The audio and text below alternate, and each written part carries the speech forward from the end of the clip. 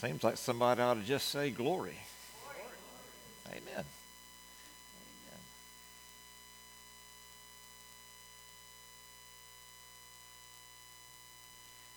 If you have your Bibles this morning, turn to the book of Hebrews chapter 9. If you have your Bibles, turn to Hebrews chapter 9 and verse 27 as we continue our series. Probably maybe one, maybe two more sermons on this series of activating agreements. That there are things that go on each day, thoughts, statements, things you hear, things you think, things that you observe. And some of that's true and you want to agree with it. Some of it's not true. Some of it's actually harmful and you don't want to agree with that. And it's deeper than we think because it's easy to say, I believe this, but if we act and speak in ways that are different from what we say we believe, then we're actually agreeing with something different. And so we are looking at truth. Welcome to those of you who are joining us by Facebook Live. If you have children, we're having Vacation Bible School starting here on July 17th through the 21st. I'd love for you to let us know if you want to have your children come to Vacation Bible School with us. We'd love for you to do that. All right, this morning, Hebrews chapter 9, verses 27 and 28, as we look at another agreement. And this is one of those agreements that is so very important. We're talking about deadly agreements this morning, and this is going to be deadly serious. Okay? Look at Hebrews chapter 9, verses 27 and 28. And as it was appointed for men once to die, but after this the judgment. So Christ was offered once to bear the sins of many. To those who eagerly wait for him, he will appear a second time, apart from sin, for salvation. So I was listening to this guy talk a few weeks ago, and I knew I would hit this agreement sooner or later, probably near the end of this series, and so here we are. And a couple of weeks ago, I was listening to this guy, and he was talking about the country of Bhutan, which sits between China and India. And he was saying that the country of Bhutan ranks as one of the happiest countries in the world.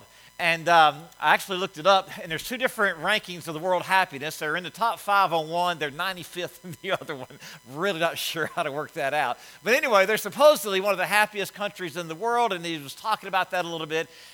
And the thing that got me was he said that one of the reasons they say that they were one of the happier countries is that the Bhutanese, I guess that's how you say that, the Bhutanese contemplate the fact that they're going to die 1 to 5 times a day. And that the contemplation of death actually can lead to happiness. The guy that was doing the podcast said that when he read that, he kind of caught on to that idea, thought he'd try that idea out, and so he signed. There's actually an app. Y'all know what an app is, right? An app's something you put on your phone. It can tell you the weather. You can play a game. You have notes. You can have a camera. All these different things are called apps. And so there's an app that will actually send you a reminder at random times. You don't know when it's coming. Send you a reminder 5 times a day that says you're going to die. How about that for happiness, all right? 5 times a day, followed by a quote. Well, you know, the quotes are not great. The quotes leave a lot to be desired. But as I was listening to them, now, you know, your apps have names, right? I have WeatherBug, you know, for the weather app. Camera for camera. Notes for notes. And then whatever your games are for games. Y'all, listen to this. Trying to think, what would the name of the app be that's going to give you a random reminder every day, 5 times a day, that you're going to die? The name of the app? We Croak. For real, We Croak. The picture of the app is a frog splattered on the pavement. They had me. I had to sign up for it, right? I just got to sign up for it with that. And so for 5 times a day, for over the last 3 weeks, I've been getting a random text that says, a random reminder that says, you're going to die. It can be a bit jarring. 5 times a day. As I was looking over my notes this morning for this message, I got a reminder, you're going to die. and the quotes really have not been, I guess if you do it 5 times a day, you run out of quotes pretty quickly, right? The quotes have not been very great. Here's a couple of the better ones. We must remember that nothing in this world really belongs to us. At best, we are merely borrowers. Abraham Lincoln said, I can die but once if I am killed, but in constant dread of it is to die over and over. And probably the better one is Henry David Thoreau that I've gotten so far. When it's time to die, let us not discover that we never lived. Now, here's the thing I want you to see, the biblical truth I want to see this morning. You are going to die. That's the biblical truth. And so what we want to do and talk about this morning is, how do you think about it? What kind of agreement do you make with your own death? Because God has truth for you, and God has a way to think about death, and Satan's going to lie to you about death, and this is huge. This is huge. This is the biggest agreement that you'll ever make, because it's appointed unto man once to die, and then you live forever. Everybody lives forever in one place or another. And so this is why I called it deadly agreements, because it is absolutely huge. And the way that Satan wants you to think about death is to pretend like it's not going to happen. To try to put it out of your mind, to try to just not think about it, to just say, it's just going to be over with one day. Or I think one of the ones that Satan uses a lot that might be true but often is not true is this: you'll just be in a better place. They're just in a better place. Almost every funeral I've ever went to, they've said to me, at least he's in a better place. And that's not always true. People say it, they say it to make you feel better, and they say it because they want it to be true. It's not always true. And I say that not to discourage you, not to be a downer this morning, but we might need to be jarred a little bit, because we live in a world that so many times we act like we're not going to die. But here's the truth about death. Look at Hebrews chapter 9, verse 27. And it's appointed unto men once to die, but after this, the judgment. And what I want you to see is, death can teach you a lot about life. Death can teach you how to live. Death is a doorway to your eternal life. Now, look at verse 28. And verse 27 says, it's appointed unto men once to die, but after this the judgment. Now, here's the good news. Look at verse 28. This is what we want to focus in on this morning. So Christ was offered once to bear the sins of many, to those who eagerly wait for him. He will appear a second time apart from sin for salvation. Aren't you glad? Verse 28 comes after 27. Verse 28 says, you're going to die, then the judgment, and that we are aware, we'll get into this in a minute, that we don't measure up. None of us can pass judgment on our own, but Christ died. We're going to die once. Christ died once to bear the sins in our place, so we wouldn't have to bear the punishment for our own sins. So here's the thing. Death is either going to be the best or worst thing that has ever happened to you and me. Right? Everybody say best or worst. As your pastor, you come here, some of you are visiting, some of you come here almost every week, some of you come here every week. The one thing I don't want to do is not have us prepared to die. What kind of pastor would I be if I didn't prepare you for eternity? What kind of church would we be if we didn't prepare our people for eternity? I want my heart for myself, for my family, my heart for you today is to have eternity be the best thing that ever happens to you. There's no in between. It's either going to be the best or the worst. So I'm going to say three things about the agreements we make with death or about death, what we can agree with God. I'm going to say, first of all, there needs to be a preparing, secondly, a prioritizing, and then thirdly, there can be a pondering or a picturing. First of all, preparing. If we know that death is coming, if you know something important is coming in your life, one thing you need to do is prepare for it, right? You need to get ready for it. Just pretend. You've got something really important coming, just pretending it's not going to happen doesn't help. Probably, most of you will live to retirement age. If you're 25 to 30 years old and you have a full-time job, the time to start preparing is now. It's going to happen. If you live long enough. Jesus doesn't come back, you live long enough, it's going to happen. And when you get 55 years old, it's too late. Unless you get a really, really, really, really good job at 55. It's too late. The interest you're going to live on is going to be the one, the interest that accrues from the time you're 25 to about 40 years older. So that's the time. And pretending like, well, I really want the new boat, really want the new truck, I really want the new camp, really want the new thing, and so I'm just going to put that off away. Pretending like it's all going to be okay doesn't mean it's going to be okay. Things like retirement, things like your marriage. Your marriage is going to be different 5 years from now than it is right now. You need to prepare for that. You need to get that in mind and say, okay, I need to make preparation. I need to do things today that my marriage will enjoy. Me and my spouse will enjoy 5 years from now. Your health, if you're alive in 10 years, what kind of decision are you making today so that you can be healthy 10 years from now? Now, the truth is, you're going to die, and we need to be ready. We need to think about it and be ready for that. Most of you know in 2017, I was diagnosed with prostate cancer. When I went to the doctor, they told me I had three choices. One is, I could take some kind of treatment, which they said I really wasn't a very good candidate for. Two, I could have surgery to have it removed. Or three, it's really slow growing, and so we could just watch it for 6 months. And which one of those sounded the best to me? Let's do nothing. Nothing sounds great. Let's pretend like it's not there. Let's pretend like nothing's wrong. Let's just kind of go on with our life. No surgery, no pain, no recovery, no anything like that. But I asked the doctor, I said, but it is slow growing, right? He said, right. So it's growing right now, right? He said, right. I said, get it out. Why? Because the sooner I make preparation to get that out, I didn't want to live with surgery. I didn't want to live with the complications or pain or any of that kind of stuff. But here's what I could not live with. I could not live with going back 6 months or a year later and they saying to me, it was contained, now it's not. Now it's outside. We've got radiation and chemo, and it's going to really be sketchy now because you did not do it 6 months ago. I could not live with that. And I'm going to tell you something this morning. By not getting right with God before you die, it's going to be something that you're going to have to live with, but you're really going to have a hard time living with.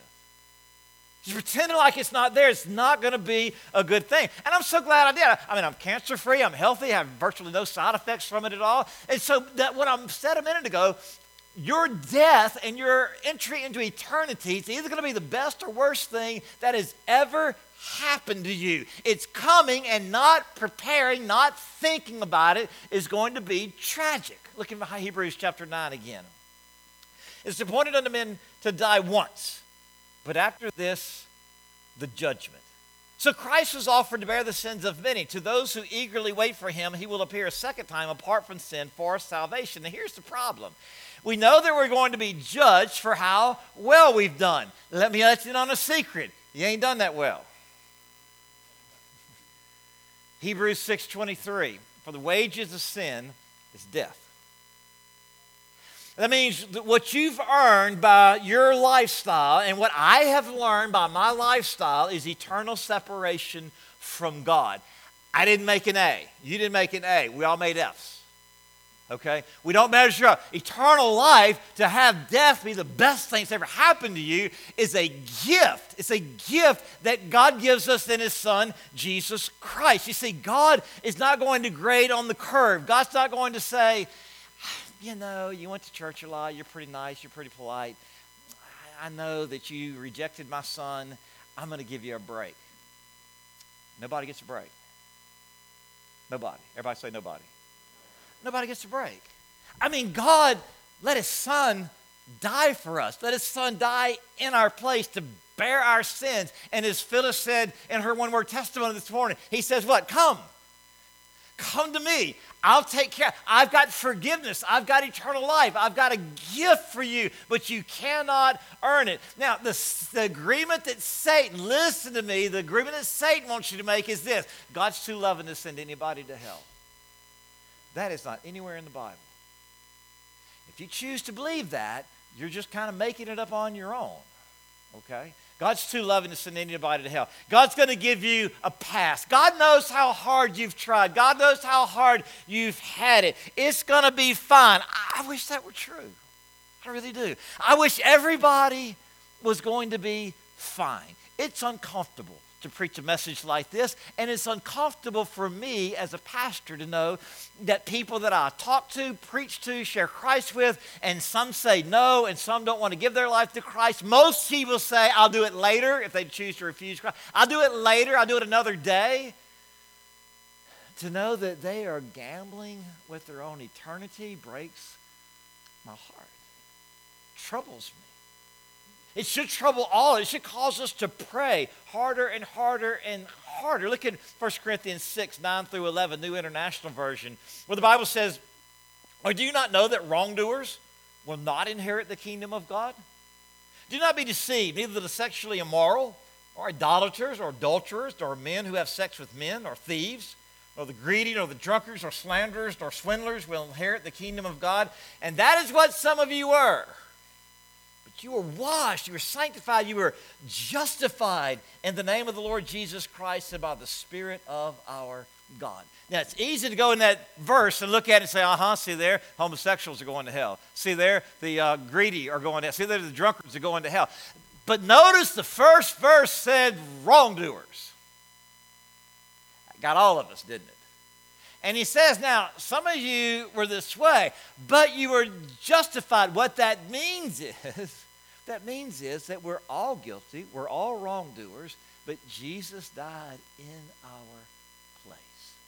That if we would come to him and say, Lord, I believe that what you did on the cross, I believe you died for my sin. I believe that you bodily rose from the grave. And I put my trust, I've turned from my sin. I repent of my sin. Turn my back on my sin. I turn to you and I trust you to forgive my sin. That he will. It's a matter of, do you believe Christ will keep his word? Here's the thing. Sin is expensive and somebody's going to pay for yours. You either pay for it yourself or Jesus pays for it for you. And that's the only two options that you really have. Now, my concern today in preaching this message is this. That somebody's going to hear this and say, okay, so what do I need to do to get right? What do I have to do to not go to hell? What do I have to do to get out of hell and go to heaven? Show me the prayer. Show me the things. Show me what do I have to do. Do I need to join a church or be baptized or be a better person, all that kind of stuff. And here's the thing. It's a relationship with Jesus. It's not a magic prayer. There's no magic thing that you can do. There's no magic action you can take. It is a heart relationship where you say, Lord, I'm sorry that I've sinned. I'm sorry I've lived for myself. I trust you. I give myself to you. John 17:3 says, this is eternal life, that they know you, the only true God, and Jesus Christ, whom you sent. You see, when I die and when you die, what we have done with Jesus has pre-decided what happens to us. Once you die, it's already decided. It's already done. This is the time to prepare. I read about a lady named Beatrice Fiduick. Her obituary was in a Winnipeg Free Press. I read it in the New York Post. She died when she was 94 years old. And of all things, she wrote her own obituary. And listen to this. She wrote it as an application for heaven. This is what she wrote. Dear Lord, please, and the Winnipeg Free Press decided to run it just like she wrote it. Dear Lord, please accept my application for eternal life. My resume is as follows. And then she talked about her family. And then she got down to it and she said, Lord, you know that as a teacher, I never had any teacher's pets. I put my heart into teaching those with learning challenges or difficult family situations. It was here that I felt I did my best work. Also did volunteer work, knitting scarves for underprivileged children, list a few other things that she did. And she said, summing up, she added, Lord, I hope you will find that I have met my objectives and deserve a place in your heavenly home. You know where to find me to further discuss my qualifications. Fail. Because here's the thing, she did not list her sins. She did not list the times that she offended God, broke God's law, ignored God's law. She didn't. And so if you have your resume, here's my deal. The answer is no. you pay for your own sins. If you can say, Lord, I trusted in your Son. I gave my heart and life to Jesus, believed in him.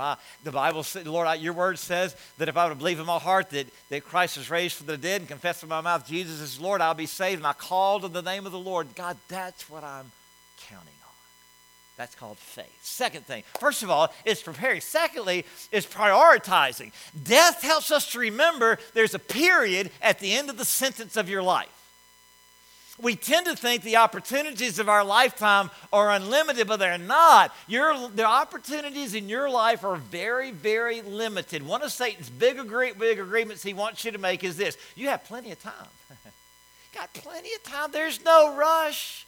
Chill on the whole spirituality thing. You get to it later. Wait till you're older. But death helps us to remember that those things are not true. None of us know how much more time we have. Jesus could come back before I finish this message today. You could die this afternoon. Even if you're 15 years old, you could die this afternoon. If you're 70 years old, you could die this afternoon. Death reminds us there's a period at the end of the sentence. So what? So do the things you want to do for Jesus today. Don't put it off. Here's your weekly growth suggestion. I want you to think about this statement. If you were to die next month, what are some things you would really want to do before then? Is there something that this might lead you to do this week? Knowing that you're going to die, knowing that your time is limited, what do you really want your life to count for? Hey, I would encourage you, is there somebody that you need to share your faith with? You may not have forever to do that. Is there someone that you need to share your testimony with? If you're a parent and you have children that are at least 13 years old or so, and you've never shared your testimony of how you got saved, please do that with them. As a pastor, I beg you to do that with them. I'll get up and preach your funeral if you want me to one day, but they need to hear from your voice. If they have any kind of spiritual intelligence at all, they know that because you went to church doesn't mean you were saved. And they need to hear from you your testimony of how you really given your life to Christ. There may be a habit you need to start in your family. You don't have forever to disciple your children. It may be a habit to start praying together, saying meaningful words. Maybe there's someone you need to an act of obedience, some money to give, someone you need to say I love you to, someone you need to write a letter to. I remember about 15 years ago when my parents were in their 80s, I decided to write both of my parents a letter just saying thank you for being my mom and being my daddy. I'll always be so grateful that I was able to do that. Think about what is the priorities of your life. Heaven is going to be a mind-blowing place, but there's some things that we can't do in heaven that we can do here. You can't share your faith in heaven. Everybody's saved.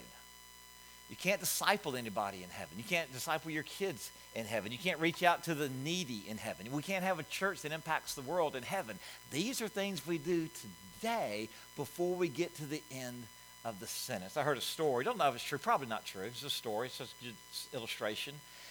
Makes a good point whether it's true or not. The story is there was these two twin sons, and their dad was an alcoholic, abusive father, horrible father. And they were sitting, I think maybe the dad had passed away or something. They were sitting in the pastor's office, and one son was just like his dad. Alcoholic, abusive, just had lived an awful life. The other son, good citizen, good job, great family, kids loved him. And the pastor was asking him, why'd you turn out like you did? He asked the first one, the guy that was alcoholic, abusive, just a lot like his dad. He asked him, why did you turn out this way? And he said, how could it have been any different? History has to repeat itself. And he asked the other son, twin brother, how did you turn out this way? And he said, how could it be any different? History cannot repeat itself. You got to decide. It's your decision, right? Your decision on what you prioritize in your life. Somebody, if you've come from a dysfunctional family background, terrible family background, somebody somewhere in your family needs to say, that stops here. We would have stopped at that right here. This, from now on, I'm going to do the very, very best I can to live a Jesus-honoring life while I have time. I cannot repeat what's happened to me. Last of all, there is a picturing or a pondering. Be the difference maker in your family. Somebody somewhere's always got to be the difference maker in a family. Last of all, we prepare by getting to know Jesus. Then we prioritize what's really going to make an eternal difference with our lives. And then we picture, ponder, what's it going to be like?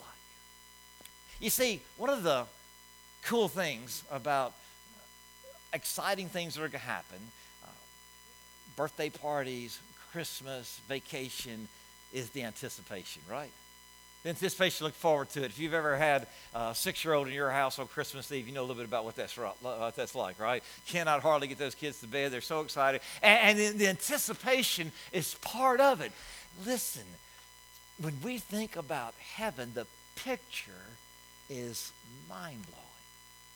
To ponder a life where you're not living by faith, but you're living by sight. The one who gave his life for you. You're living by sight in the presence of Almighty God. Listen to 1 Corinthians 2:9. This is a verse that's so often misquoted. Look at 1 Corinthians 2:9. However, as it is written, what no eye has seen, what no ear has heard, what no human mind has conceived, the things that God has prepared for those who love him. Most people say, we don't have any idea what it's going to be like. But read verse 10. These are the things that God has revealed to us by his Spirit. The Spirit searches all things, even the deep things of God. Eyes not seen, ears not heard, but God has revealed something about it. We got enough to know it's really, really good. So I'm going to do something I hardly ever do on Sunday morning. In just a second, I'm just going to give you like 30, 45 seconds or so, but I'm going to ask you to raise your hand, tell me something about heaven that you're really, really looking forward to, all right? I started to list a whole bunch of things, but I decided it'd be better if you did it. So in just about 30 to 45 seconds, maybe 60 seconds, you at home, holler it out at home. We'll pretend like we hear you, but y'all to hear each other. So 30 to 45 seconds, raise your hand real quick. What's something you're really, really looking forward to about heaven? Tommy? Seeing your son again. Amen. Somebody else, raise your hand. Mike? Jesus one-on-one. Carla? A new body. Danny?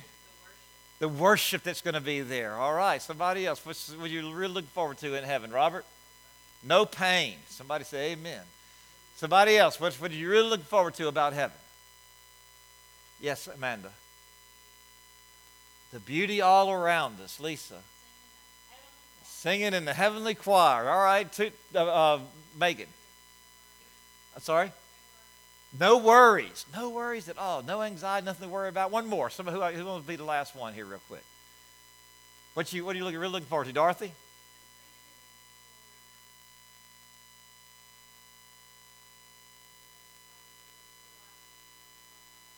Right. Just being in the presence of God's almighty glory. Think about that. That is Bible truth for those who are saved. Bible truth. Let me close. As I said, it's either going to be the best or worst things that ever happened to us. The Chronicles of Narnia, I've read this to you before, but it just fits so well with what I'm saying this morning. C.S. Lewis wrote the Chronicles of Narnia. There's so much of that just relates so well to the Christian life. I really do believe it's an allegory for a lot of the Christian life. When he writes the very last paragraph of the Chronicles of Narnia, he says this. The things that began to happen, the characters have died. The things that began to happen after that were so great and beautiful that I cannot write them. And for us, this is the end of all the stories. And we can most truly say they all lived happily ever after. But for them, it was only the beginning of the real story. All their life in this world had only been the cover and the title page. Now at last, they were beginning chapter 1 of the great story which no one on earth has read, which goes on forever. And I love this, in which every chapter is better than the one before. Would you stand, please, with him?